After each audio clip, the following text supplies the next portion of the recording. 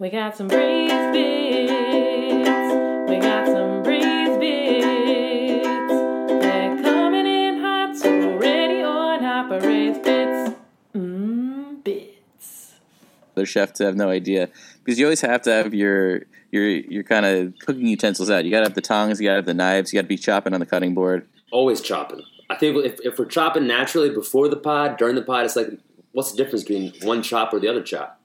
I had a basketball coach in basketball camp, and I'm sure this is a saying that he didn't make up at all, but he always said character is what you do when no one's watching. Exactly. And that's kind of what we are as chefs. We're still chefs even when we're not recording. Yeah, and honestly, I think we are probably better, like our banter before the pod and after the pod is probably better. So we need to start transitioning that into the pod. Because I feel like when we're off the pod is our best performances. I mean, we still braise hot. We're coming hot, ready or not. Yeah, I mean, I don't know about you. I try to cook the best I can on the pod, but there's that not added pressure. Yeah, there's still the element of we know that the red light is on. Speaking of the red light, we are cooking hot. Welcome to Braise Bits, everybody. Welcome episode to Braise. 30. Welcome to Braise Bits, episode 30. Red light, green light, 1, 2, 3. It's a children's game, I believe. Yeah, it's nice to be here. It's good to be here. It's great to be here. Episode 30. We've reached our official age in real life. On the pod. That's feels right. That's an interesting moment. There's two ways I feel like I approach aging. One is that, and I think it's less and less as I get older. Like I feel like when I was in my 20s, back in such a long time ago. You know how when you were 6 and you're like, I was so dumb when I was 5, but now that I'm 6, I'm so smart. Yeah. So now that I'm 30, 6-year-old. In my 20s, I was an idiot, but now that I'm 30, I know. When I was a 29-year-old, I was such an idiot. But now that I'm 30, a month later, I feel like I'm a whole new guy. Exactly. But I feel like the one way I always approach it, especially with comedy, like when I started comedy, I was about to turn 23. It was like 2 weeks before I turned 23. I was 22. And I was like, all right, so I got to accomplish all this stuff by the time I'm like 26, 27. If I don't, I'm a failure. And then you hit like 26, 27, and obviously you're not you don't have a Comedy Central special or whatever. Yeah. And then you're like, all right, if I don't accomplish this by the time I'm 30. But now I'm like, whatever, I'll just do stuff.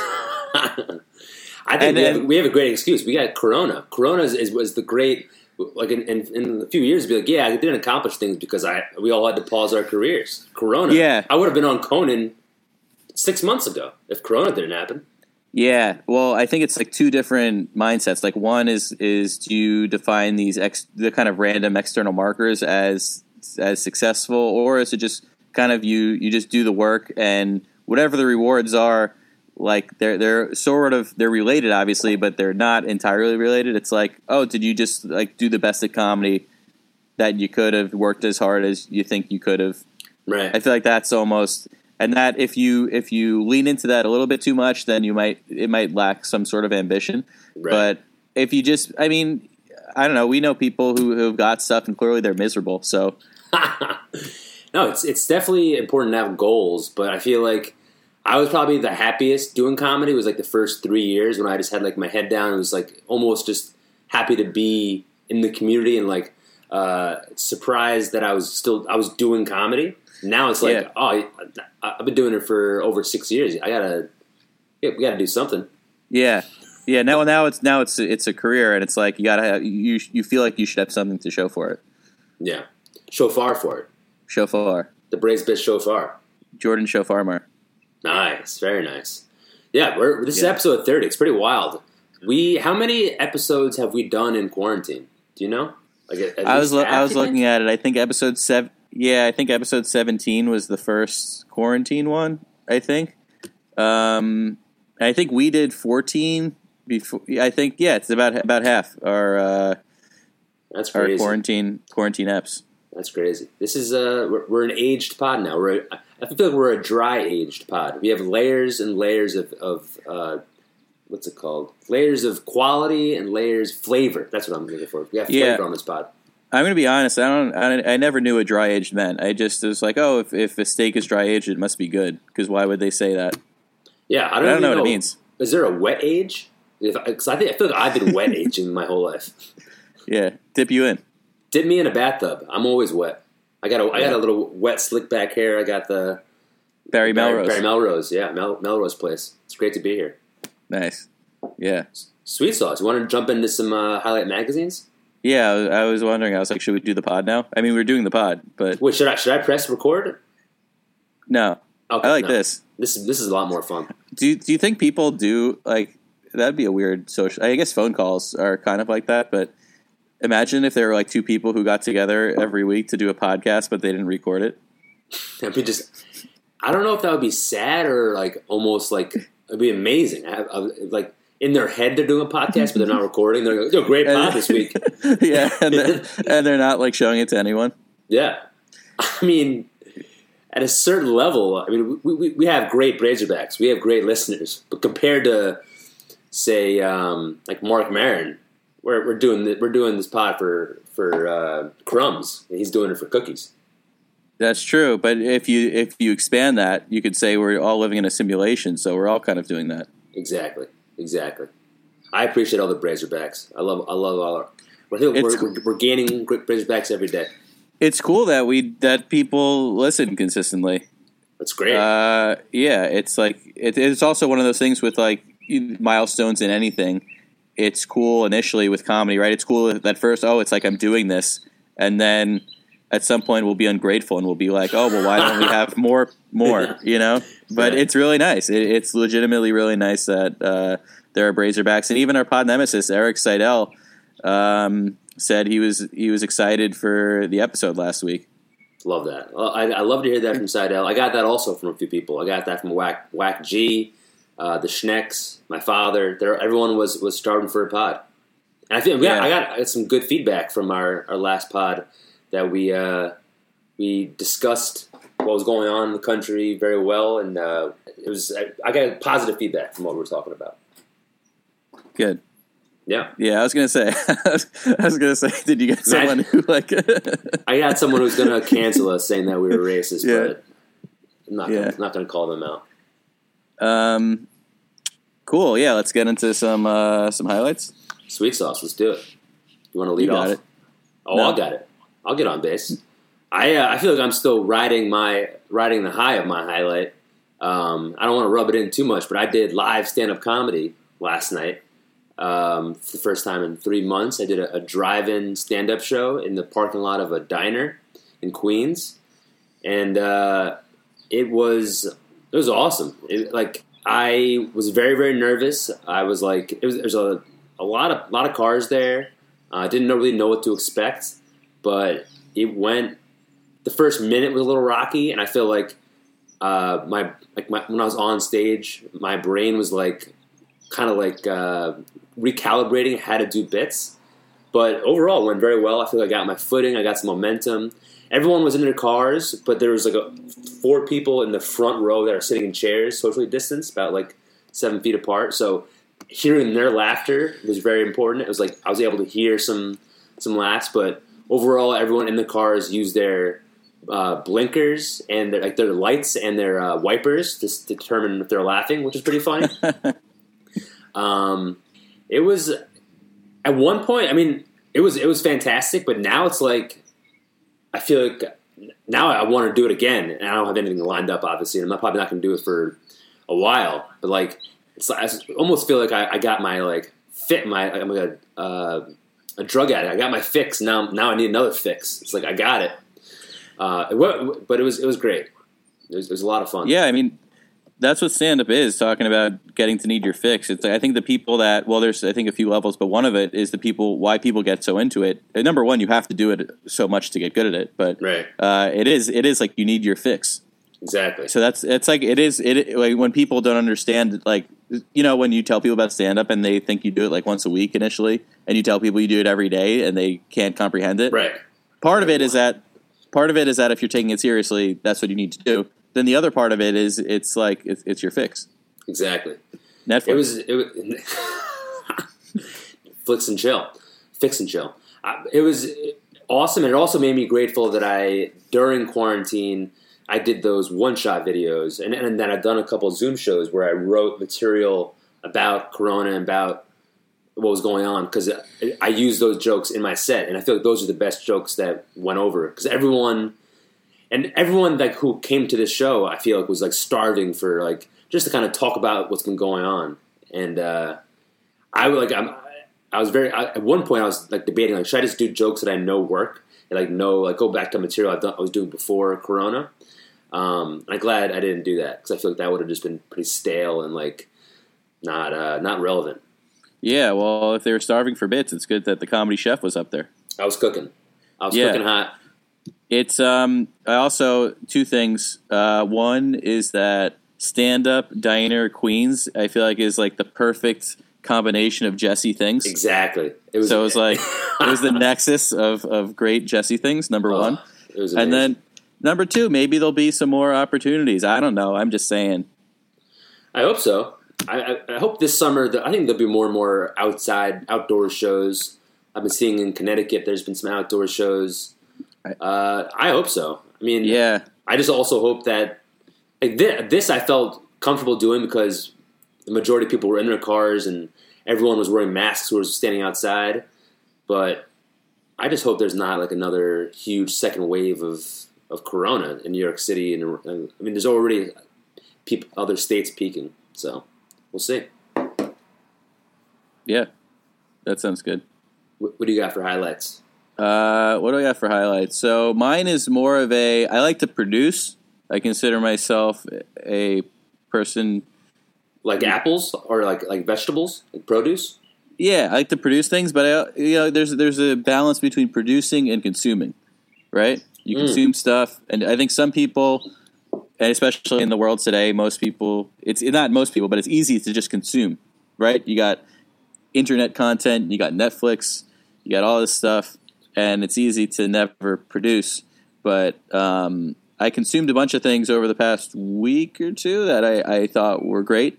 Number one, I was talking last pod, that I read Roots. Yeah.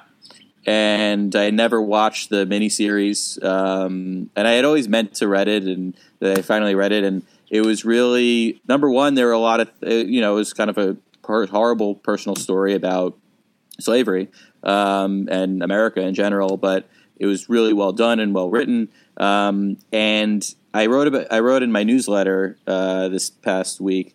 I think there's some really interesting things in there about like memory and how things are passed down, and the way I think people think of knowledge in general. And I thought that thread of it was really fascinating, and it made me think about a lot of stuff I hadn't really thought about.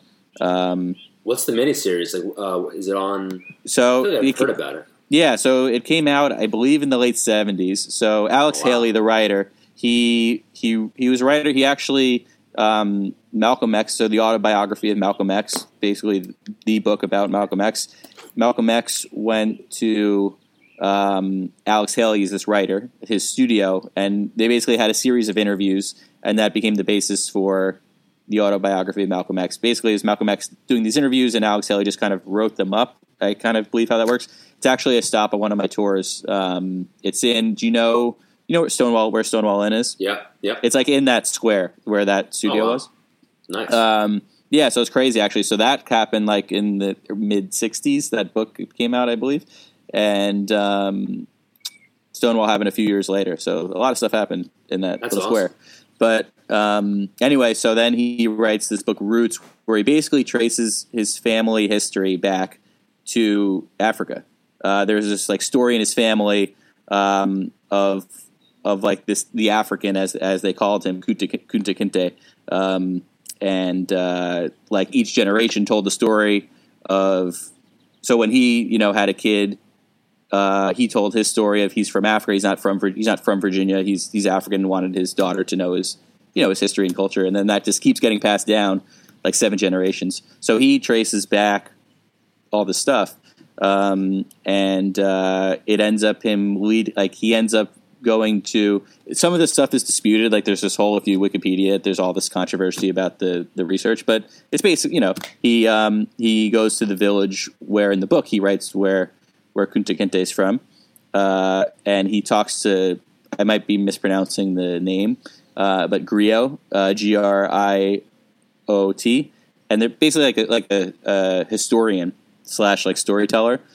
Like in my newsletter, I talked about how how like that might have been viewed as a safer way to store information than writing. Because in writing, there's floods, there's invasions, and written records might not have been as safe as memory. And we today think that memory is the least reliable form of information and right. storing information. But if you train your brain and like a lot of cultures before writing was widespread, that was the best way to do it. So I thought that was kind of really interesting. That's and how like. Yeah, and I like how today we're basically giving away that skill. Right. Like we're like with phones and with Google Maps and all of that, it's like that's a skill that we're willingly atrophying. Absolutely.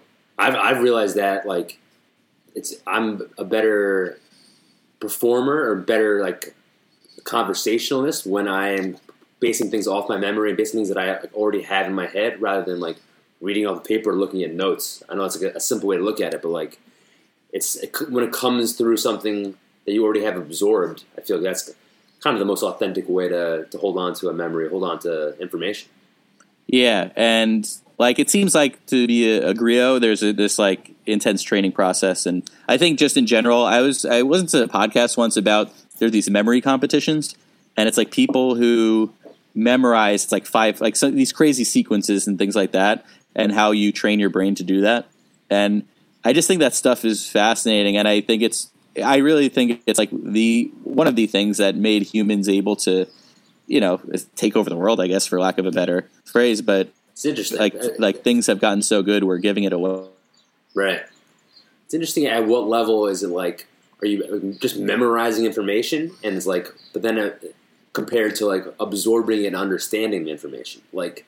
People, like, there's actors who can memorize hundreds of pages of script, but all they know is the words rather than like the feeling behind the words. The best actors are able to absorb it, then kind of forget like the words, and they're saying it because they mean it. That's right. Like I'm an actor. I am really good at acting. Like I pay attention to what you say. No, I'm kidding. Oh, wow. Slam bam. Slam roast. That was bad. That was insincere, and it was also a low blow. Wow, that was below the belt. I'm not even wearing a cup, and I feel like I really got a nut shot there. But you know what, man? This is what the pod's all about.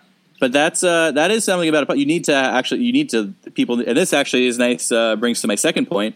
Another book I read, and I actually just finished it like 10 minutes ago. Thanks for your super MC hammering away. I got to finish this book. The 7 Habits of Highly Successful People. Have you heard of this? No. It's like another. I think it came out in the late 80s or early 90s, and it's one of these self-help books that has like millions and millions of copies sold. And I always had meant to reading it. Meant to reading it is not a phrase, but I read it, and it was really good. And one of the things it talked about was that people don't listen to another person. Like when you have a conversation, you're really just talking. You're really thinking about what you're going to say and how you relate to it. But how to practice like emphatic listening and actually listen to what someone else is saying. That was one of the many things of the book. What'd you say? Did I cut out? No, I'm just kidding. No, I completely agree. That was the biggest thing I learned. I took Improv 101 at the now, I don't know if it's defunct, but at UCB. And the biggest thing they taught you is to be a great listener. I feel like that helped me with stand-up and just in life, is like being an active listener, like not like zoning out when someone's talking, because when you're an active listener, you're able to heighten whatever's going on. You're able to add to the conversation. It's very simple, but like a lot of people, especially a lot of I don't want to call them, but a lot of people when they're listening to you, all they're thinking about is like, how am I going to like? They're not listening to what you're saying. They're saying like, what can I say that's going to sound smarter than that, or what can I say that I've had experience related to that, rather than just hearing the person. What was that? Nice. Love that. Yeah, no, I completely agree. And yeah, it's like instead of competing spices, why don't you let's put it all in a pot? Exactly. Yeah, and then the last thing, did you watch Dave Chappelle's? I wouldn't say special, but special. I did. I thought it was very special. I thought it was very important, and it was amazing. It was great, and it wasn't funny, but it shouldn't. What I thought was really interesting is there were times where he clearly, and he's so good at stand-up that he clearly wanted to bring it to funny. Yeah, but the moment his intention was to be funny. He got on stage with the book and he said that I'm trying to figure out where the funny is, but he also wasn't that wasn't his end goal, was to try to punch up the jokes. Yeah, the moment was too serious, and it did really feel like a lot of comedians are very good at making it seem like you're processing things in real time where you're not. But this clearly he almost certainly was. Absolutely, I've never seen him so intense and so just angry. And just urgent. It was very urgent. Yeah. And it was just brilliant how he weaved things together. And it made me really think of one thing he said was that there's a trust between someone like Chapelle and an audience because he's just saying what he thinks, and that doesn't exist in almost all media, and that I think is one of the reasons. It could be a contributing factor to why there's so much distrust in just kind of general society, because every time you're being communicated by even a news station or something, you're like, all right, well, there's something else here. What is it that they're trying to get at? What Yeah. But someone like Chapelle is just this is what I think. This is what I'm saying. There's a talking about communication. There's clearly been a communication breakdown between, I think, a lot of media and just individual people. Maybe if you're kind of an opportunistic communicator, right? And he's just it just shows the importance of genuine, communication, I guess. But I think it shows the importance of comedians in society and how I think that's why Netflix has this boom of why we're in a stand-up boom, or at least before Corona we were in a stand-up boom, is that people, comedians are kind of the truth tellers. Most comedians don't have an agenda. They're not sponsored by somebody. They're just speaking what they think. So I think it's important for people who don't have an agenda behind them. They're just speaking their truth. That's what most comedians are doing. Yeah, I agree, and that's why when I go on a long trip, I use a JanSport backpack. You're a JanSport guy? No, I actually think something in my 30s I'm going to go away from backpacks. Really? What are you going to do? You be a satchel guy? I don't know. Satchel Page? Yeah, I'm not sure. Was a tote bag? Is that the same thing as a satchel? Yeah, something like that. The thing is with a backpack is it's the best way, but it's going to hurt my back. It is going to hurt your back, but I don't know. What are you going to be, a guy carrying a suitcase of your bits? A briefcase with your bits? I know. Yeah, a bits briefcase. The thing is, I'm not as much anymore. But I would be a backpack. It was huge for me because I'd go to work, then I'd maybe go to yoga, then I'd go do some comedy. On the weekends, I'd be running around doing tours, and I have books and visual stuff, and then maybe going to a show from a tour. So I'm always carrying around a lot of stuff. I'm one of those people, and you're like, why does he got all that stuff? And that's why, because I'm doing all these different things that require stuff. That's what I've always been saying about you. Lance is a turkey. He's got a lot of stuffing. That's right. Yeah. I love stuffing. Beautiful. I know you do too. I am anti-stuffing. It's disgusting. It's got giblets in it. Yeah. Yeah. That's it. So I consume these. Sorry. No. Awesome. I also can't tell if my internet connection's bad, but that's it. You sound pretty good to me. Okay. I haven't heard anything you said the past 24 minutes, but it sounds good. Yeah. So those were my three things. Did a lot of consuming, and you're still looking pretty lean. So I feel like you had a good diet of consuming. It was a healthy, balanced diet of consummation. That's right. Beautiful. Well, speaking of consuming things, our top 9 is a list of things that I consume way too much of, and I love one of my favorite things on earth. Is this where I was going to try to alley-oop you. So this is one of my favorite things on earth. I do a lot of consuming. It's about bread.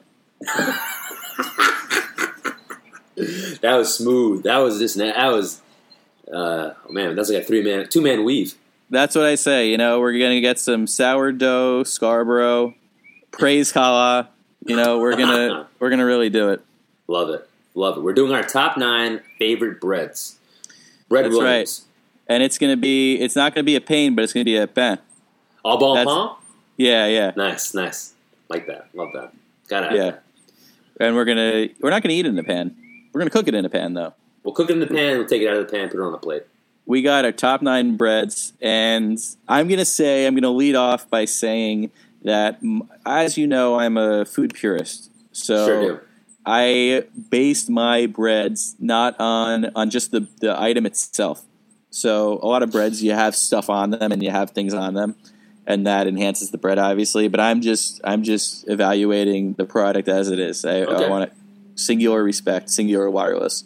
I have a couple that are not like that, but I'm gonna predict your number 1 is yeast.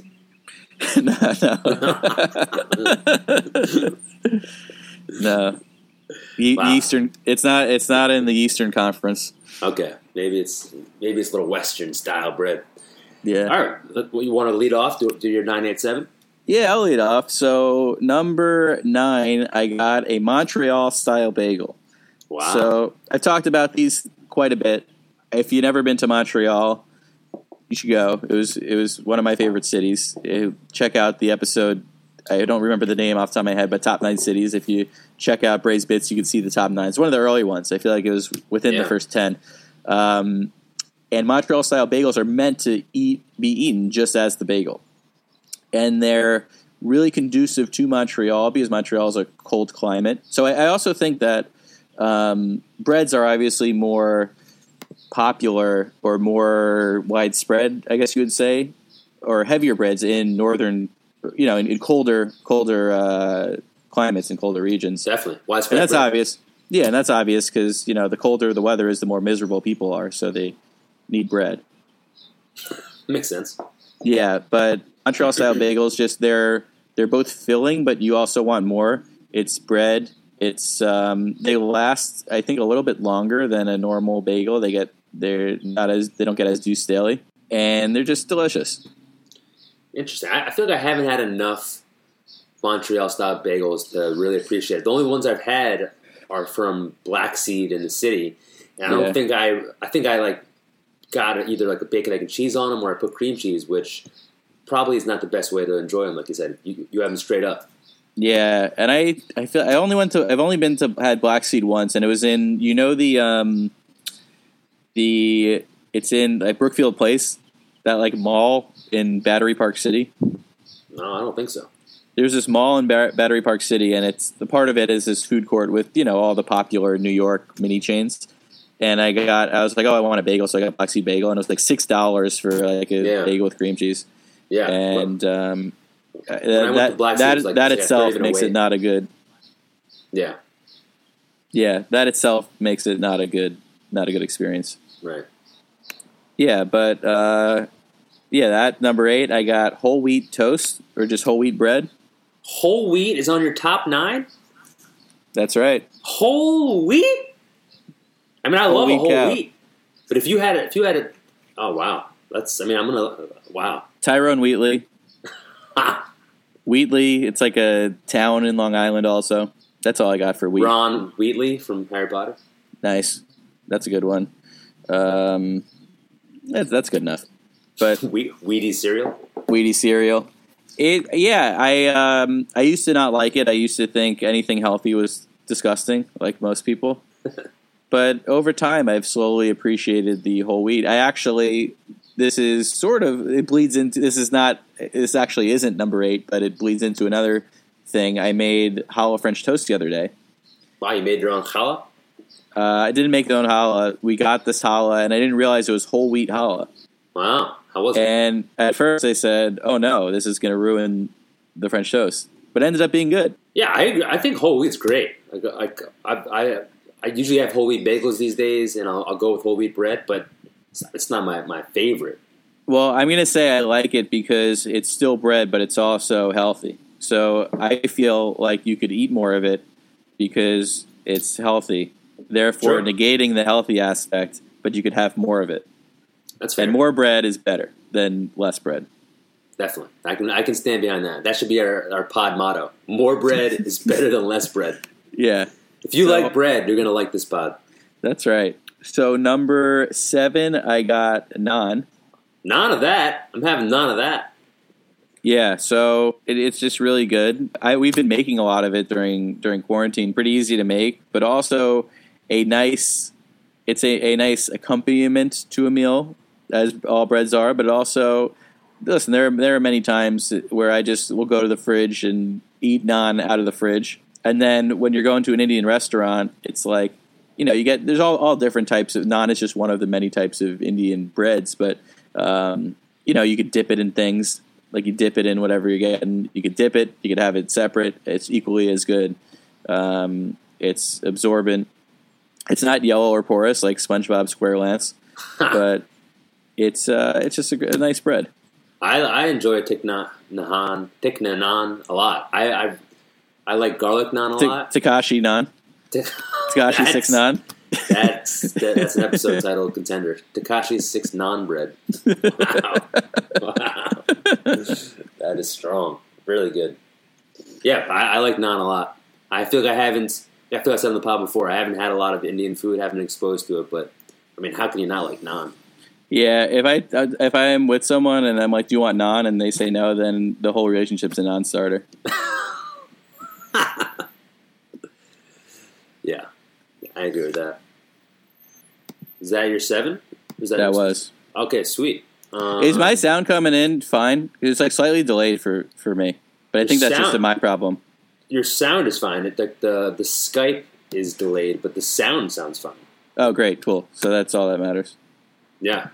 We'll see. Braiserbacks, if you hate this episode, then Romaine, let us know. Yeah, please. This is going to be the last. This is where I'm back in my apartment next week, so we won't have these issues.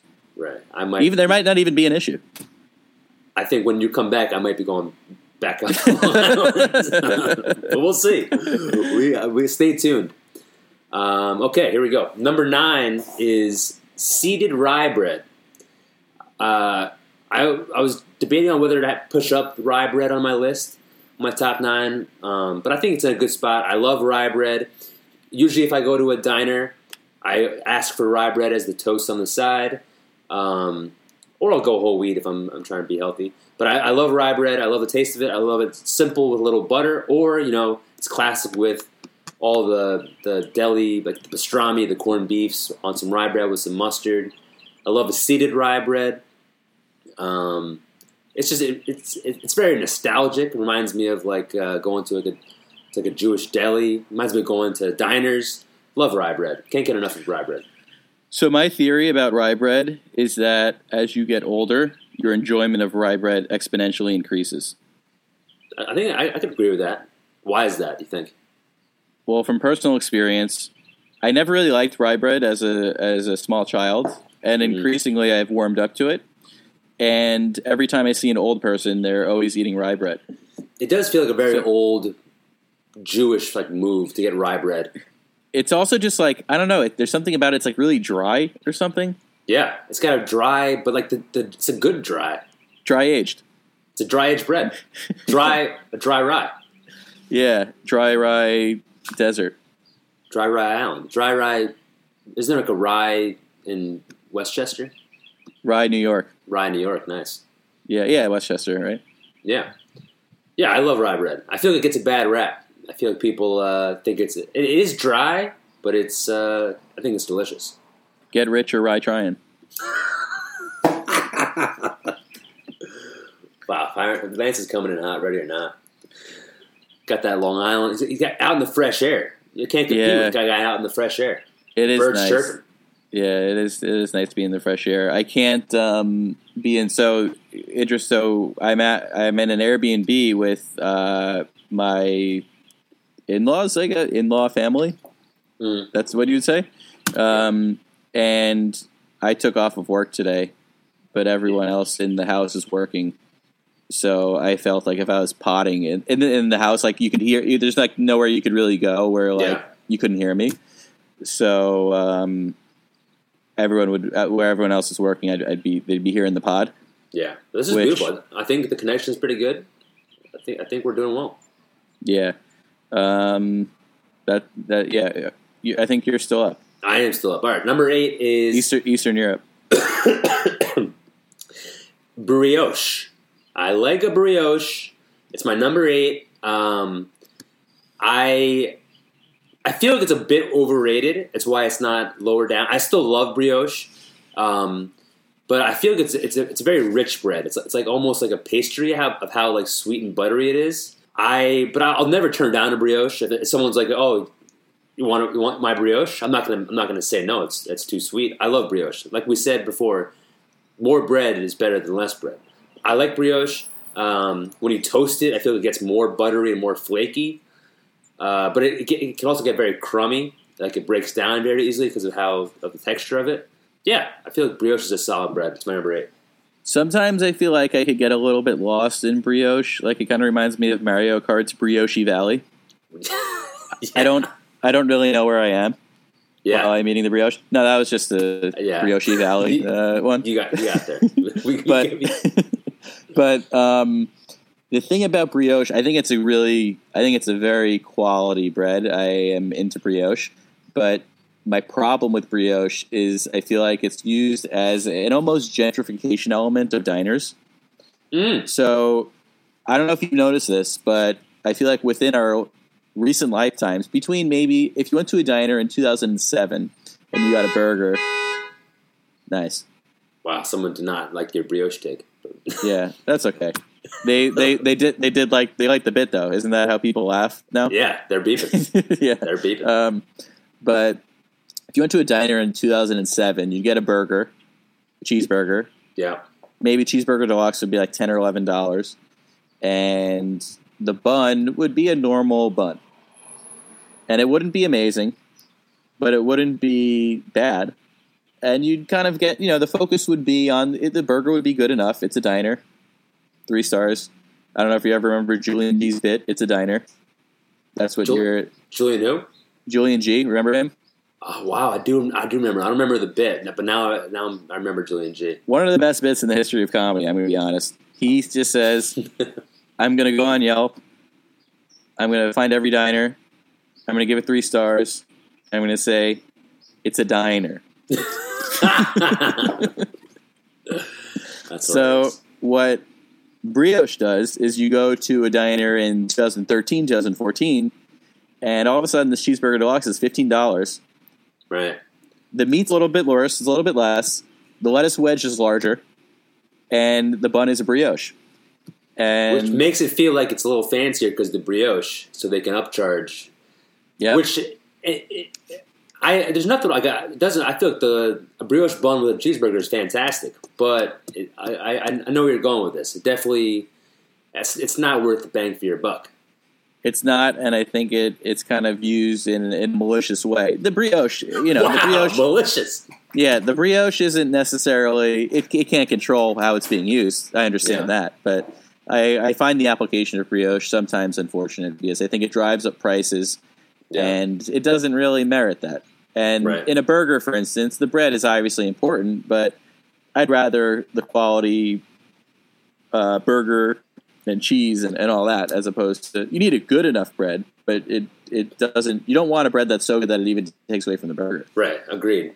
I don't think a brioche bun on a burger is fantastic, but I don't think it makes it that much better to warrant such an upcharge. A brioche casher. Nice. Brioche Larson. Yeah. Nice. All right, my number 7, which is going against your philosophy of your list, I have garlic bread. I can't get enough of garlic bread. I love it on a garlic bread that's like made from a baguette. So pretty much number 7 is a baguette with garlic bread. Baguette with garlic. Not a baguette with garlic bread on top of it, like a double bread. More like a baguette with garlic in it, making it into a garlic bread. It's great to be here. I enjoy like a bread basket with garlic bread. I love it as a side. It's very easy to make. Garlic bread with a red sauce. I just can't get enough of it. A hot, toasty garlic bread is fantastic, but also garlic bread that's been sitting around a little bit, getting a little stale, is not bad to dip into a nice sauce. Call me a vampire. Don't call me a vampire because I love garlic bread. Yeah, I feel like I can't get enough of it. Call me garlic breadward scissorhands. Nice.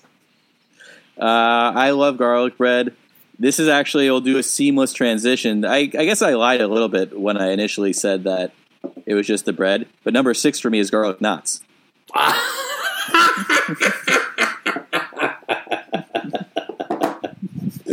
Wow, that is beautiful. That's just the universe, the Braised Bits universe coming together. Yeah, and I love garlic bread as well. I do think garlic knots is a superior form of garlic bread. Why? I just think it's more in roll form, which I think a roll is you get the joys of bread more. So you get the crunchy outside and the soft inside on a roll. And also with garlic bread or garlic knots, for whatever reason, I don't know why this is, but they almost have like a cookie-like aspect for me. And when I say that, I mean that if they're out, then I have to eat them all, and I can't stop myself.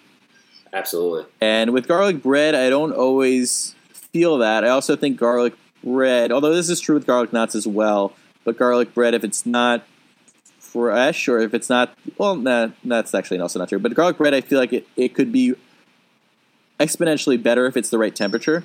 If it's not the right temperature, it's not the best. It's not maximizing its potential. Garlic knots, you could say that too, though. So maybe that's not a fair argument. But I don't know. Garlic bread, it's more exposed. It's leaving itself exposed more so than garlic knots. Which I enjoy about. I think garlic bread is vulnerable. It's exposing itself. It's being more open to. I feel it's being open to be dipped. And garlic knots are great as a side. I love a good knot, but I prefer garlic bread because it's easier to dip. You can also make a sandwich out of garlic bread. That's the ultimate. And it's like a over the top sandwich if you're using garlic bread, like for a sandwich. I've had a stuffed knot, but it's never the same. Yeah, garlic bread, though, I don't know. In a sandwich, it can be good, but it has to be the right sandwich. Garlic bread, it's very crunchy. I think it makes a lot of noise, and I think sometimes it demands to be the center of attention. Sure. The offense is run. It's like Carmelo Anthony. The offense is going to be run through garlic bread. Right, and the garlic knots more like a Kevin Garlic Knots, like Kevin Knox. Yeah, nice. I was like, what? Nice. Fort. Yeah, so I got Garlic Knots. I got Kevin Garlic Knots as my number 6. My number 5 is New York City Mayor Ed Focaccia. Nice. Focaccia bread. We had our episode with Nick Whitmer, which was several episodes ago. He talked about focaccia, and it's really good.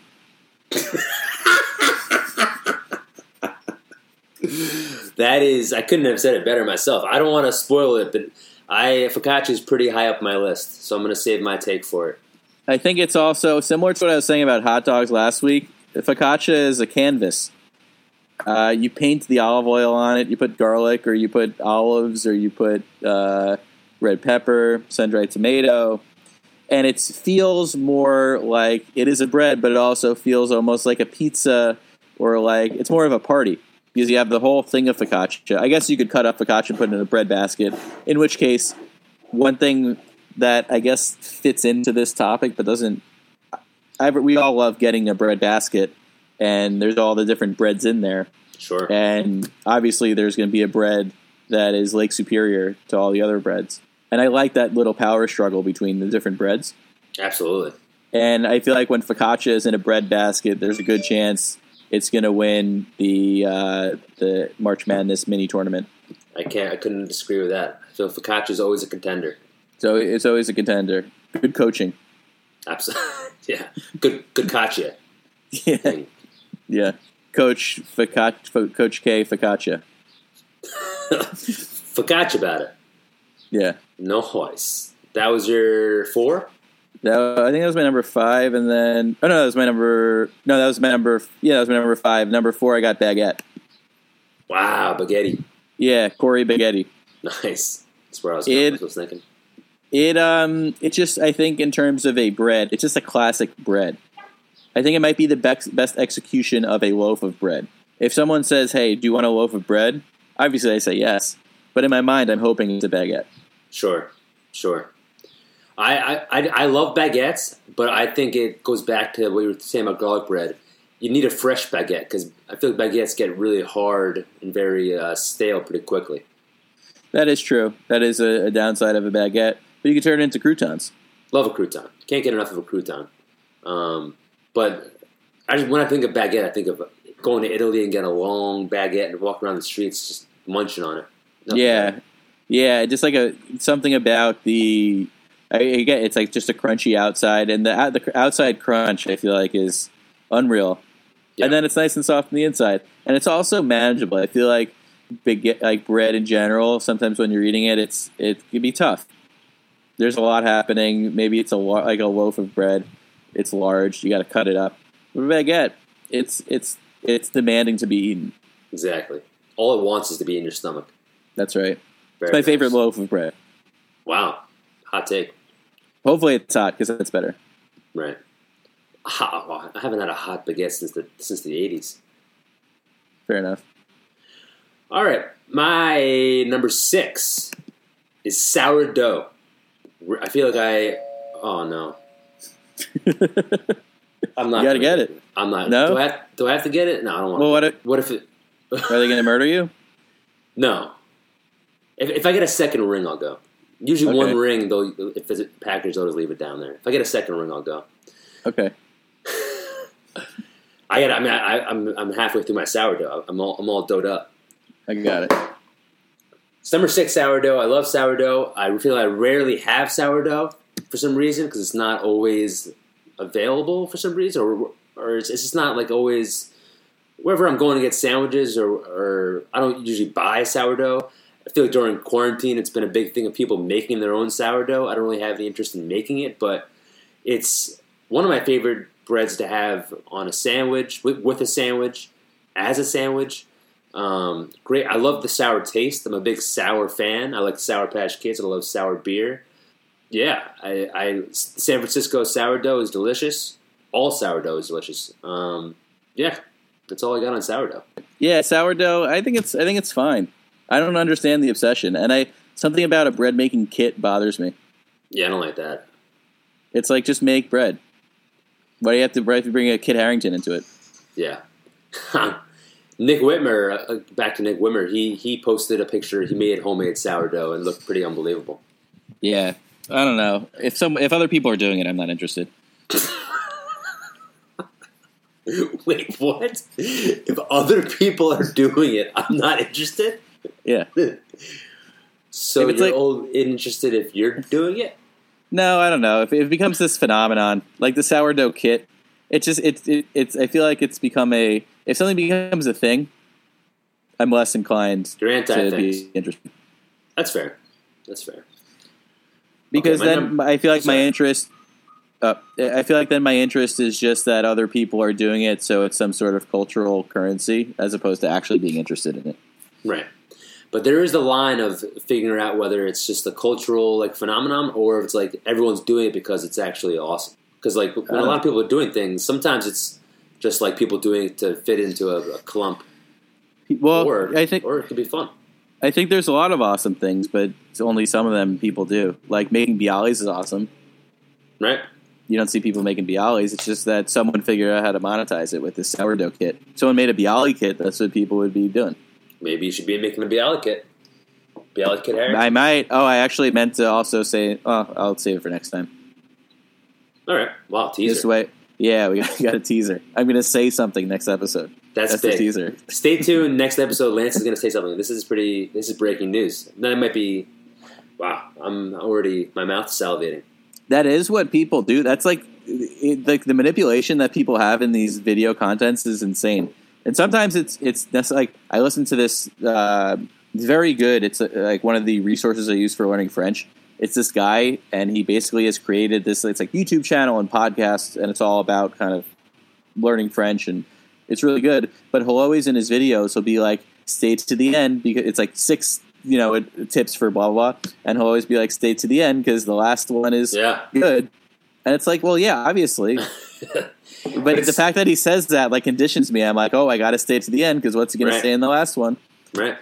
And it makes you want to stay, and also it's I listen to a lot of sports radio, and that's pretty much all they do. Like before commercials, they tease what's coming up. It's like stay to the end of the hour. We're gonna be breaking news.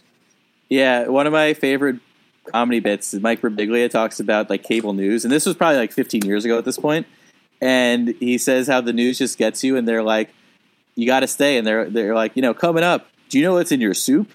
And then he's like, "Oh, I got to stick around." He's like, "I got to know what's in the soup. Like maybe it's broth, but I got to know." And then he's like, "And back to the news. What's in your soup? It's broth." That's hilarious. Yeah, love a soup bit. Yeah.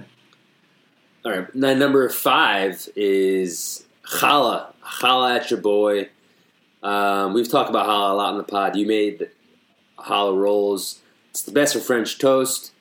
I've had some. I enjoy a fresh challah on its own, but just munching on challah is fantastic. But it's also a pretty underrated bread for sandwiches. Challah with just like straight up American cheese is very good. Just, like not even melted or anything, just straight American cheese. Throw some any kind of cold cuts. Challah when you drizzle some honey over it, it's fantastic.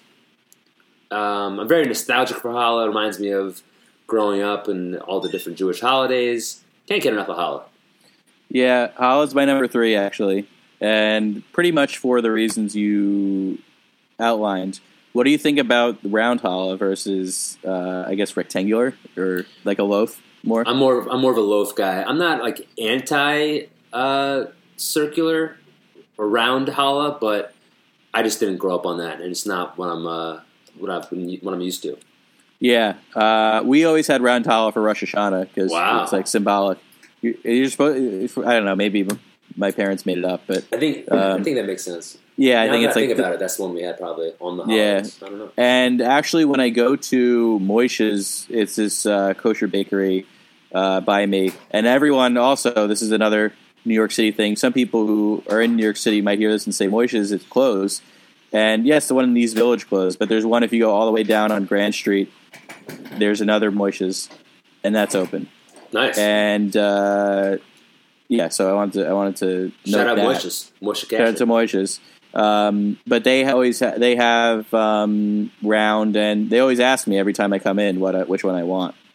That's nice. At least they ask you. They don't assume. Yeah, and I've gotten both, and they both have their merits. One thing that's good about the round challah is you don't get those end pieces.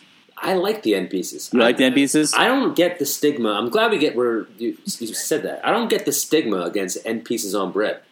Like 'cause on any loaf, I think to me it's one of the best parts of the bread. It's the nub. It's got like an extra layer of skin, like the bread skin. It's fantastic. I think that the end of a loaf dares to be different, and people are afraid of something that's going to, transcend normal reality. I guess. There's kind of a flock, right? It's like a ducks, right, or geese, right? There's like the mother goose, yeah, and then there's the flock, yeah, and the end piece of bread is not necessarily following the flock. It's going on and doing its own thing, and I think people are afraid of uniqueness. I look for uniqueness. I try to find the duck that's walking out of the flock. Yeah, that's the end piece of challah to me. The rest of the bread is conforming, and the end piece is saying, "Well, what if I do my own thing?" Yeah, it's not the end piece's choice. It's not like the end piece chose to be different. It's at the end. Yeah. It's at the end of the bread. It's that's just right. being who it is.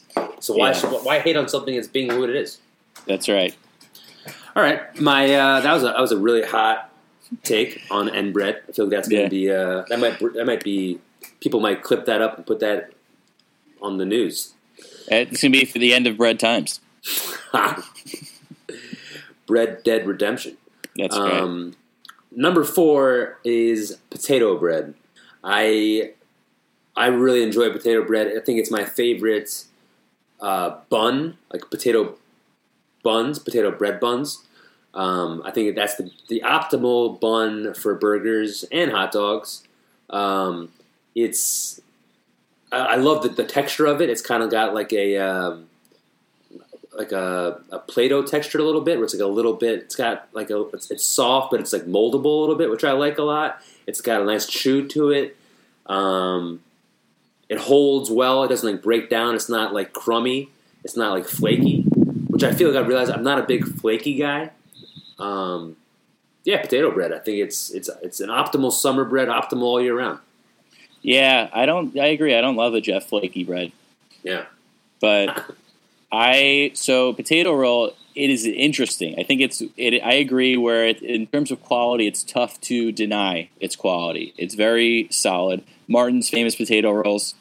I always like to say my dad's name is Marty, so I always said it was his potato rolls. Wow. Yeah. Nice buns, Marty. That's right. Yeah. So Lancey, eat my buns. Yeah. Yeah. But the thing about a potato roll is you were saying how it's Play-Doh. Yeah. I think it's more like Socrates, because the potato roll is critically thinking at all times, and it chose to be a little bit smaller and preserve its taste integrity, which I can't fault. However, the potato roll is undeniably a little bit small compared to your more traditional rolls. True. If you're having a burger, you have two choices.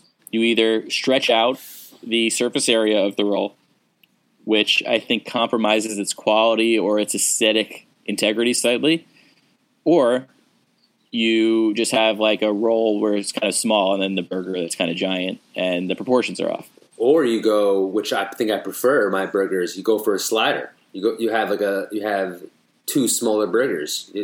I love a slider. I love my favorite kind of burger is white manna, which is like the original White Castle. It's like a smaller burger, smaller bun. Can't get enough of that.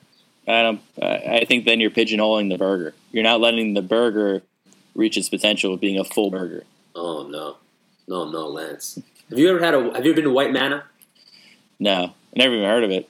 Really? It's like a little, like it fits like 10 people. It's in Hackensack. It's unbelievable. Is it by all those gymnastics mats? I don't know about that. Every time I've ever seen one of those mats for like gymnastics or high jump, it always says like Hackensack. So that's what I've always thought about Hackensack. But I've never actually looked up if they actually make these mats in Hackensack. I honestly have no idea what you're talking about. You ever do like the high jump in middle school? The high jump, like no, like the track and field high jump. Yeah, it was like a bar, and you jumped over, and you landed on a mat, or like any of those things. They never had us do that, no. Or like gymnastics when you were little. Do you ever do that? I did do with gymnastics. Remember how they always had those big mats, like usually blue? Yeah, those are made in Hackensack. Matt Sundin. Yeah, they everyone I've ever seen like has said that they're made in Hackensack or something with Hackensack. Interesting. That's the beauty of this pod. We start out at potato bread, then we get to gymnastic mats that are made in Hackensack. It's just how we get there. Hackensack of potatoes bread. Hacky sack. Nice. Hacking potato sack races. Nice. My wife is Hackensack. She says hi, by the way. Hi, Kate.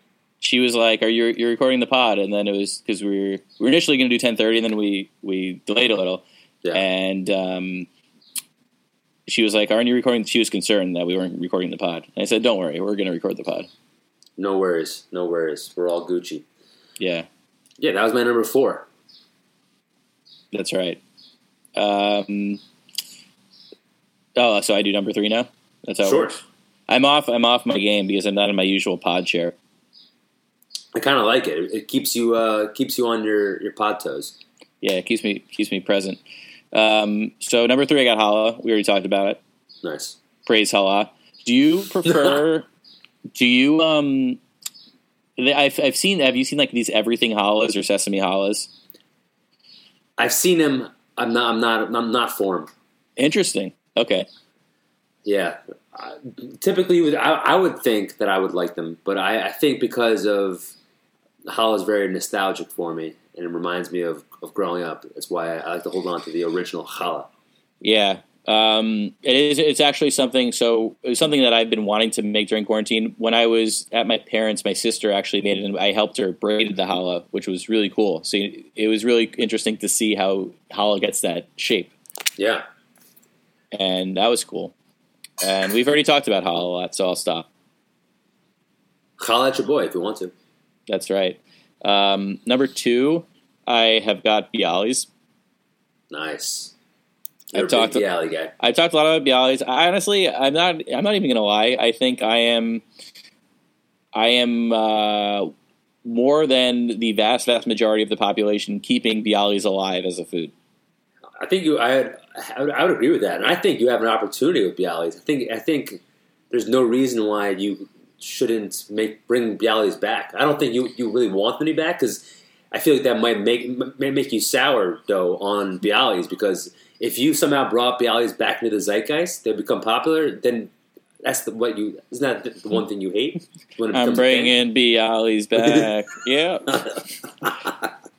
No, what I don't like I would love more bialy shops to exist. The thing that bothers me about the sourdough is that it's just someone who figured out how to monetize, or groups of people who figured out how to monetize bread, but in a way that it's like less. I understand I'm being probably unfairly critical about it, but it's less. You could sense that it's like it's this kit that someone's just making money off of to manufacture a cool experience, which is great, but it's not entirely. It just makes it seem like it's not entirely about the bread. It's more about a combination of capitalism and like people posting on Instagram that they did something. Sure.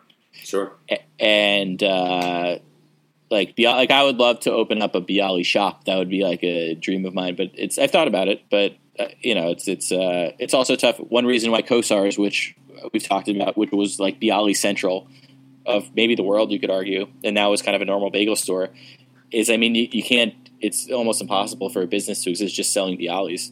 Right. It's just sad. I think it's just because people just don't know what it is. If people knew what it was, people would love it. Yeah, and then you get the store-bought ones, which aren't great. So it's like, right.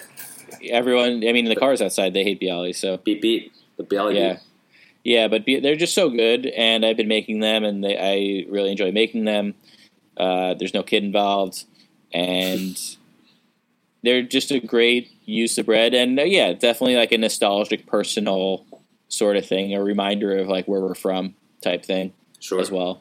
And I just think they're really good, and I am kind of I don't really understand why bagels are obviously good, but it's interesting to me why bagels just are so much more successful than bialys. It's kind of like when two comedians like maybe start out and they're both kind of good, and then one of them gets super, super successful, and then one of them is like, Bagels got lucky. Maybe Bagels just struck. It was all about timing. Bagels got lucky with it. Yeah, well, bagels, they were initially protected by a union in New York, and they were made by hand, and it was like this whole thing. But then once someone made a bagel machine, and once that happened, they kind of exploded all over the country and the world. Big bagel. Yeah. Sweet sauce. Yeah, so that's my number 2. And my number 1, I got your classic, this is kind of vague, but it's your classic dinner roll. So this is the most. I couldn't have. I was going to say, was he going to do white bread? Is he going to do just like yeast? Is he going to the dinner roll is perfect for Lance. Perfect. Because dinner, just rolls in general, as I said, I think are the best application of the bread because you're maximizing the crunchy outside and the soft inside. Sure. And I love a good roll because you could open it up and you could put butter on it, but you don't have to. A good roll doesn't demand butter, but you could also have it to enhance it. And just with a dinner roll, you could eat 20 of them and then still have your dinner. Right.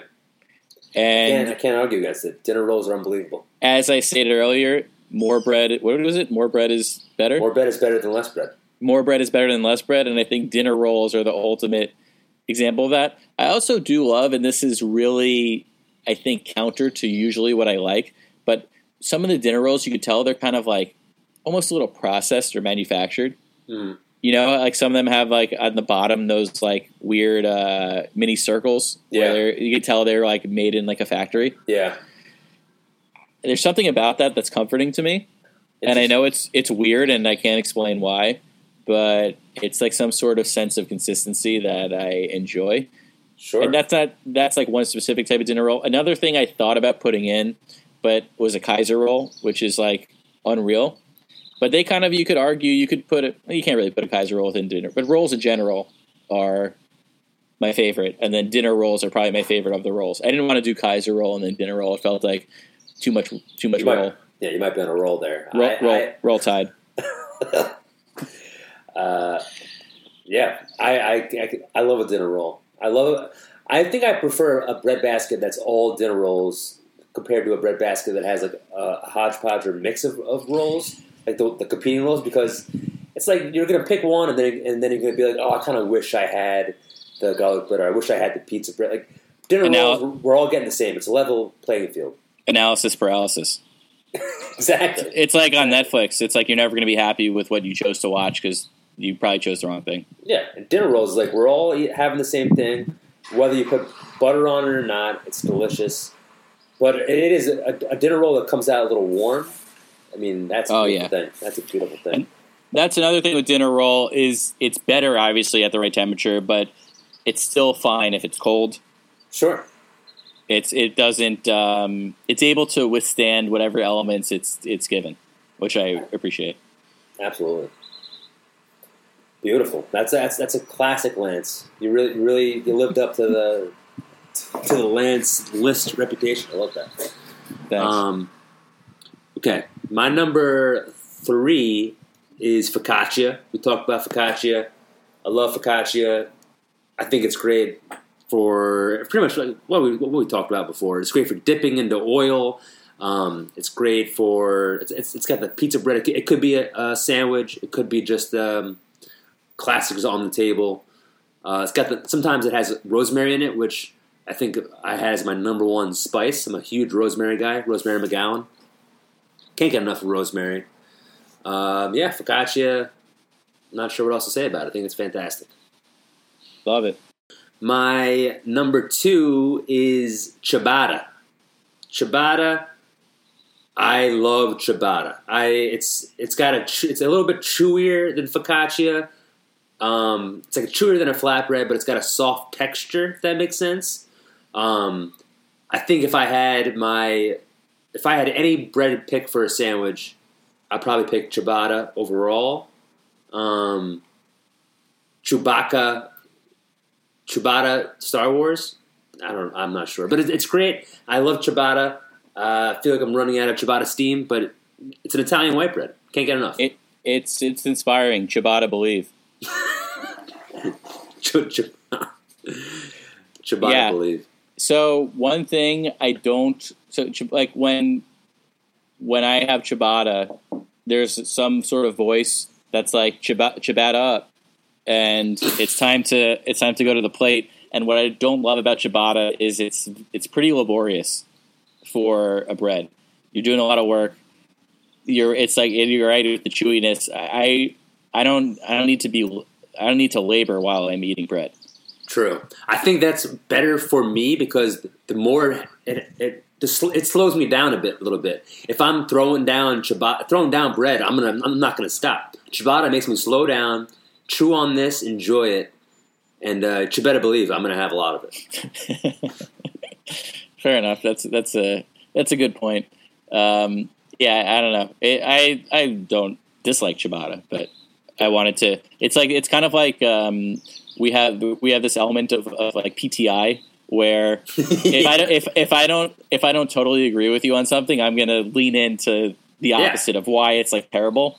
And you gotta. It's you know what I thought? And Braiserbacks, let us know. Like, what if we did a sideshow where we like take like a food or like a food combination, and one of us, it's almost like first take, where one of us has to be like super for it, and the other person has to be like really against it. Yeah, I love that. I mean, it's kind of what we do, but it's hard. It's hard to like go totally anti bread. Yeah, it's like, exactly. How can you be such an anti ciabatta guy? That's right. Well, because it's laborious. It demands that you. It's kind of like a teacher who, like, if you're in college or high school, and they think their class is the only class, so they give you all this homework, and that they assume that you're paying attention to. If every teacher gave you that amount of homework, it would be impossible. But ciabatta thinks that it's the most important bread, so it can give you the most homework. Wow. I never thought about it like that. I never thought about ciabatta giving me homework. That really just blew my mind. Wow, maybe ciabatta is a bad teacher. All right, but my number one is olive bread. I love olive bread. I love olives. I can have olive bread by itself, like just like pieces of olive bread. But it's also fantastic with toppings, with cream cheese as a sandwich. There's different kind of olives. When it's fresh, the saltiness of the olive, also with like the sourness of the bread or whatever kind of bread it is fantastic. I'm a big olive and salty fan. I recently, my mom gave me some belly locks to take home and some olive bread, and it's just a biting into just salty heaven. I can't get enough of it. So yeah, Salt Lake City. Exactly. Utah bread. So when you first said olive bread, I'm going to be honest, I had no idea what you were talking about. And I was like, what is that? And although I was talking about just before how using, like I just Googled it, and I've had olive bread before. But it isn't a bread that I really think about. It's not in my repertoire. And I've had it before, but I never really think about it as an option. Yeah, it's a special bread. My mom really drove home olive bread to me. She's a big olive bread person. So am I, and it's been a staple in our house for a long time. Olives are definitely one of the best foods on earth. Yes. So, and breads are one of the best foods on earth. Definitely. So you combine them, and it's not going to be bad. I love olive bread. Olive bread. Yeah, I feel like I just can't talk to it that much because I don't have a ton of experience with it, but it can't be bad. Yeah, I highly recommend it. Sweet sauce. I think that was a great top 9. Yeah, we really devoured through that bread basket. We did. Can't get enough bread. Very strong. Let us know, Braiserbacks, your favorite breads. If I feel like there's so many breads we didn't talk about. If there's any breads that we notoriously missed, let us know. We're man. Yeah. You got any ads? I do not have an ad this week. Do you? Nope. Wow. So we're going adless. Okay. That's this coronavirus economy. People don't want to advertise anymore. Yeah, this is bare bones. This is a bare bones pod, but we're going to do this for the Braiserbacks no matter what. David Boreanaz and Emily Deschanel. Nice. Bare bones. Nice. You got, is that a joke? I do. I got 2 of them. One of them is a bit I want to try out. Okay. And the other one is that a joke. So the bit I got is that Kate's been like FaceTiming or Zooming with friends. Yeah. And I have, but like barely. And she's like, there's a lot of things I find fascinating about the difference between male friendships and female friendships. But one of them is Kate's like talking to her friends about like, I don't know, her feelings or like, I don't know, they get in deep. They get in deep. And Kate's always fascinated that like men, when they hang out, a lot of times like, you know, we just talk about like nothing or just like do bits or talk about sports. And then like Kate will talk to one of my friends for like 2 minutes and she'll get like some like more serious thing that I just didn't know about. And She finds that fascinating. So she was saying to me like, this is also way too big of a setup. So I got to figure out the setup. But wait, she's like, joke? She's like, where do men like? She's like, do men just like not talk about their feelings? So the bit I want to say is that like women talk to their friends about feelings, but men have the comment section of sad songs on YouTube. I think it's funny. like you ever read the comments of like Landslide or like I don't know some song like some song about like death or that's like kind of sad, and all the comments will be like, my dad loved this song and he died 10 years ago. I think about him every day. It's like comments like that, and I feel like that's where men express their feelings. That's the funny. comments of sad YouTube songs. I think that's funny. I think that's a joke. Yeah, I agree with Kate's sentiment. I feel like compared to most guys, I'm more effeminate or in your feelings. I'm in my feelings a lot. And that's kind of what's frustrating me a lot with a lot of my male relationships with my friends, is that it is a lot of kind of talk about nothing and just doing bits. I want to go deeper. I want to get into the feelings. Yeah, no, I understand that and I respect that, but I disagree. I think that's it's an uncomfortable feeling to talk about your feelings, and it's a vulnerable thing to do. Yeah. So I understand your pushback. Yeah, no, men I think aren't conditioned in that way, especially male relationships are about showing external strength. Right. And yeah, talking about your feelings and stuff is vulnerability. It's like the garlic knot versus the garlic bread. Wow. Great callback. Yeah. Great callback. Yeah, I mean I think there are a lot of admirable qualities about being kind of showing a strong exterior, but obviously too much and it gets to be a little bit stifling. Sure. But I think you the more in touch with you are with your feelings, and it just gives you a deeper connection with yourself and with people around you. It's true, but also the less able you are to fight in World War I, and that's what men have been conditioned to do.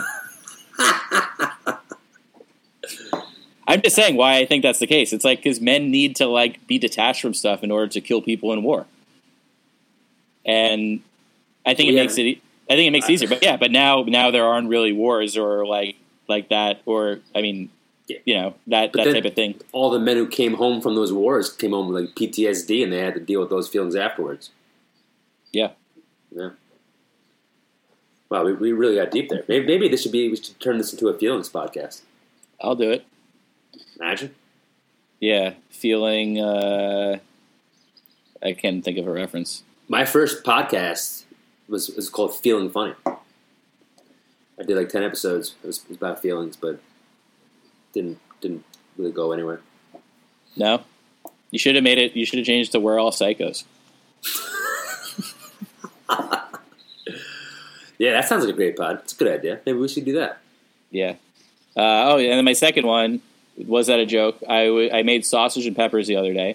I was eating it outside where I just was, and there was a wasp, Ant-Man and the Wasp, that was like hovering around. I could tell it was interested in the food. It was kind of like what I'm like with my wife, where I see her eating something and I'm like, ooh, that looks good. Yeah. And I'm hoping she'll say, do you want some? I sensed that with this wasp, where it was like hovering around, and I was like, oh, that looks good. And then it landed in my bowl. Oh. Yeah. And then it started crawling. So I stabbed the wasp with my fork and killed it. Seriously? And I threw it out. I washed the fork, and they just ate the rest of the sausage and peppers. Wow. Is that a joke? Nope. Love that. See, that's why you can use that kind of that mentality to go to war. You're killing wasps to be able to eat. You gotta eat. I didn't want to. That was the thing. I was like, please don't make me do this. No, yeah, it was about and it did. So because I couldn't. What was the options? Either A, I wait for it to not be in the sausage and peppers, which was never going to happen. I was just going to eat it up, or number two, I was going to like wait for it to sting me, which right. I agree. I fully back your decision to kill the wasp. Yeah, I'll defend you against all the pro wasp people. Yeah, nice. All right, my is that a joke? I watched the Mark McGuire, Sammy Sosa documentary, Long Gone Summer. How was it? It was pretty good. I've watched, I think, all of the the sports docs that have come out during quarantine. I watched the Lance Armstrong, watched The Last Dance.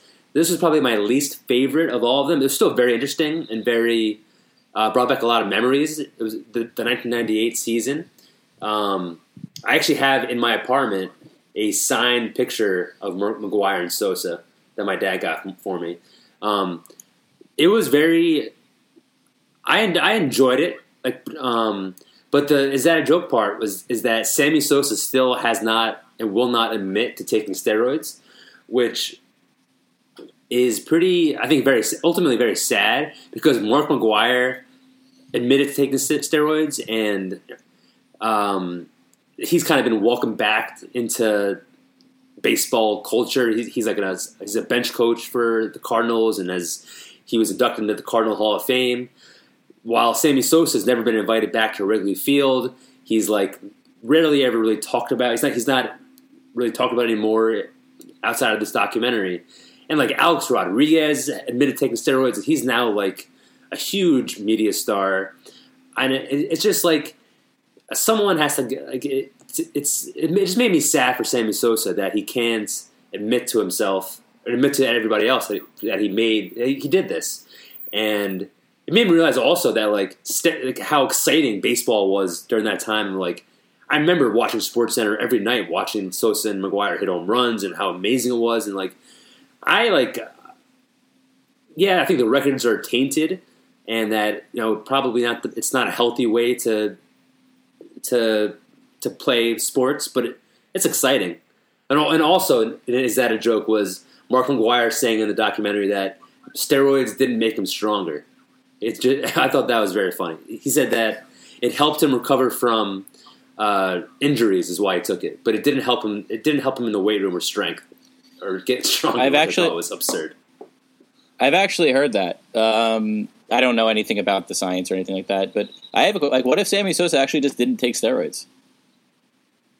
I think he was on a list though of there's a New York Times list that was leaked of players that were confirmed to test with Balco or whatever. Yeah. Yeah, I mean, it seems like the evidence seems to suggest that he took steroids. I always like to give people the benefit of the doubt, but I also haven't really gone that deep into it. Yeah. One thing about Sammy Sosa is that I remember when I was he's definitely on steroids. I think it was towards the end of his career. He sneezed and he threw at his back. Do you remember this? No. And he was he sneezed and he was out for I think it was a semi-significant amount of time because he hurt his back, and then it was because he sneezed. Wow. And I didn't know that. And at first, I must have been 14 years old or something when I heard this, and I was that's ridiculous. But now I'm I could see how that happens. Sure, absolutely. I'm you don't need to be on steroids to sneeze hard and throw out your back. Right. So now I do have a newfound understanding of that as I get older. Number two, I always quote. Remember another thing too. It's shows the priorities in the country. It's this is baseball steroid stuff. I honestly, my personal thought about it is I don't understand why people care. Every sport, people use crazy advantages. I think the sign stealing is way, way worse than the steroids. Definitely. Because I agree. Exponentially worse. And the steroids, I'm whatever you do, anyone could take them, and you're kind of it hurts your body. It sounds but that's I don't know. I never understood why it was so bad. To be honest, and McGuire says in the documentary that it was at the time when he was taking it, and they weren't even illegal. It wasn't even illegal, right? Yeah. Yeah. So I really don't, especially with McGuire, because when Naan's, it was illegal by then, right? Yes. So I could see if it's against the rules of the organization, then that makes sense. You're violating the rules that's set by. But with McGuire and Sosa, it wasn't illegal. So who cares? Exactly. I guess it's just baseball's such an old school sport, and that it's all about the records, and everyone's these records were now tainted, and it's all about statistics, which is who cares? It's a sport. It's entertainment. And it's the opposite with pitching. It's all these pitching records. You could say the old ones are tainted because they didn't know about harming people's arms. Right. Yeah. So they just let people wear out their arms, getting all these records. But now people are more knowledgeable. I don't know. Right. That's not the best analogy, but I never really. And I think it is one of the things maybe baseball, and they're in a weird spot. It seems they're not going to have a season. seems like it's less. It seems like it's less in tune with the national conversation. I feel like when we were little, it was like the NFL was the top, and then baseball, and then basketball. But now I think basketball has leapfrogged baseball. Definitely, there's definitely a period where football was number one, but in the doc it showed how Sosa and McGuire, made like baseball race. number one. Baseball. Yeah, I think the strike there was a baseball strike 94.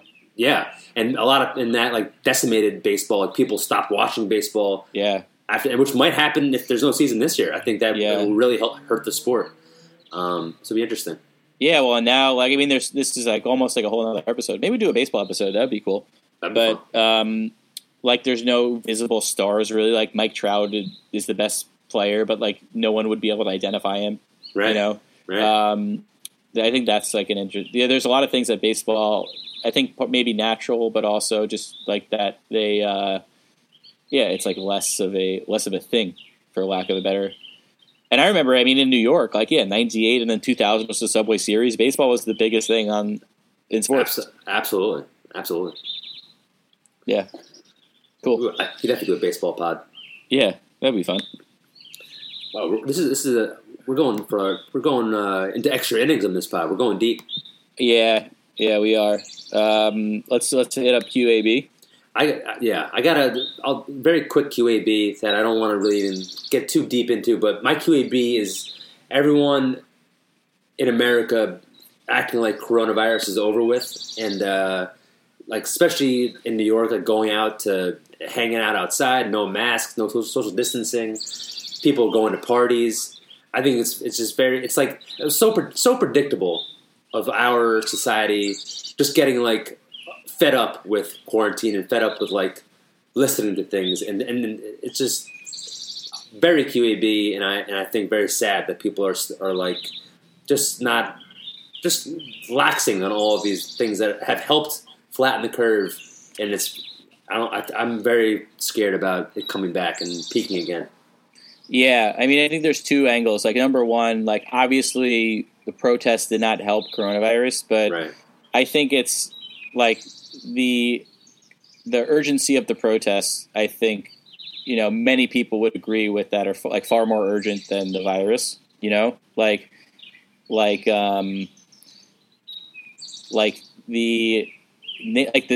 protests are about the American system, right? In a lot of ways. Yeah. And it's if the American system isn't fixed, then it doesn't matter if the virus is cured because right. we're still in this broken system. Right. So, yeah, the protests weren't great for the virus, but I think most people understand why they're necessary and urgent. Right. However, I 100% agree with you in the sense of people drinking in the streets and basically gathering for non-urgent purposes. Exactly. That's my QAB. I know it. Yeah, I know. Yeah, I know you weren't talking about the protests, but you also the protests are obviously going to play a part in the resurgence of the virus, in New York, right? Yeah, and that's that's going to be the excuse that Trump or politicians use for why. Yeah, it's unfortunate, but what certainly is easily avoidable is these gatherings in the street. Yep. And I honestly have two conflicting viewpoints. Number one is obviously we don't want a second wave and less virus. The opposite of bread. We want less virus is better. Yeah. But at the same time, people there's this balance between going back to normal, creating situations where jobs could exist, and if you're working at a restaurant, it's how long could you go not working? Right. So I think it's really difficult, and my personal viewpoint is that as long as the hospital infrastructure is okay, then it's at some point you have to go back, because the effects. The economy. It's gonna be crazy. What's gonna happen? I don't know.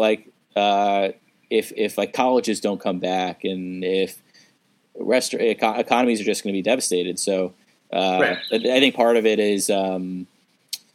is that has to go back to normal at some point. So the sooner the better. But then it's like, well, if it happens too soon with too many people, does it create a situation that it's worse in the future? It's tough. I mean, I don't envy the people that are in charge of this stuff. But yeah, people have in terms of exercising caution, people are. The country has no idea what delayed gratification is. So exactly, and like I think people have to realize that there's going to be a new normal, and that you can't like. I agree that we have to open it back up, but opening it back up while still going outside with masks on, and going out and social distancing.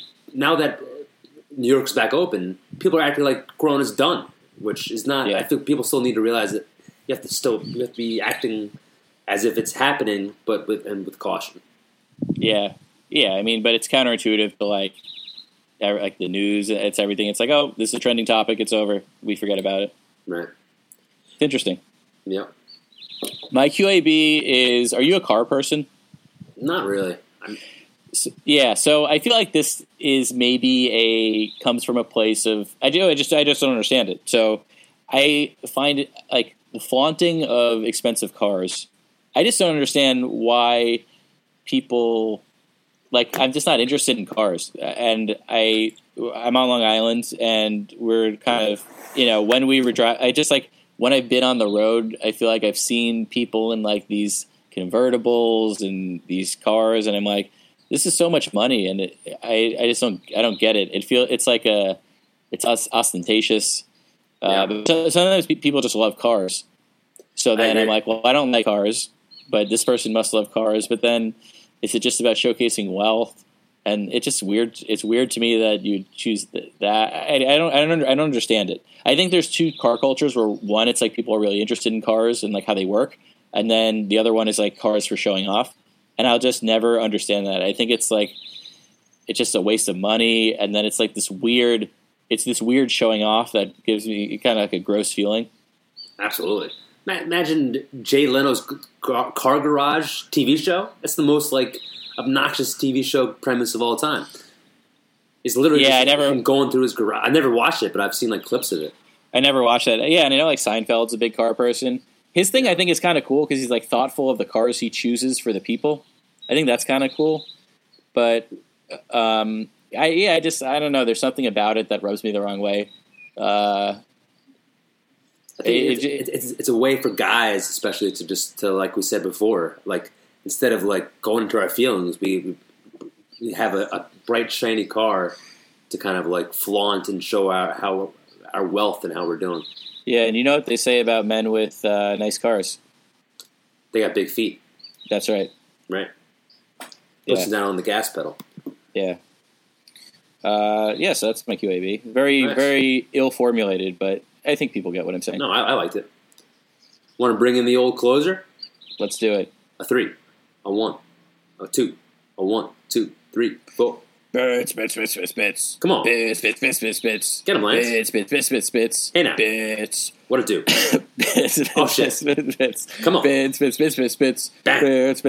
Bits. Hey now. Nice. Very nice. Woo! I think I got a tickle in my throat. Beautiful. That was beautiful. The birds chirping in the background, musicality. They're singing with you. Thanks. You got anything to plug coming up? No. Nope. Sam, we'll just plug the pod. Thanks for listening, everybody. Thanks for giving us feedback. Let us know if you have any top 9s that you want to hear from us. Any breads that we didn't talk about. Share the pod with a friend. Share it with an enemy. Yeah, slash Blue Ribbon us a review. Thanks for everyone who's sent in reviews, and we appreciate you. Sounds Gucci. That was a fun pod, Lance. Good pod. All right, thanks for listening. Bye.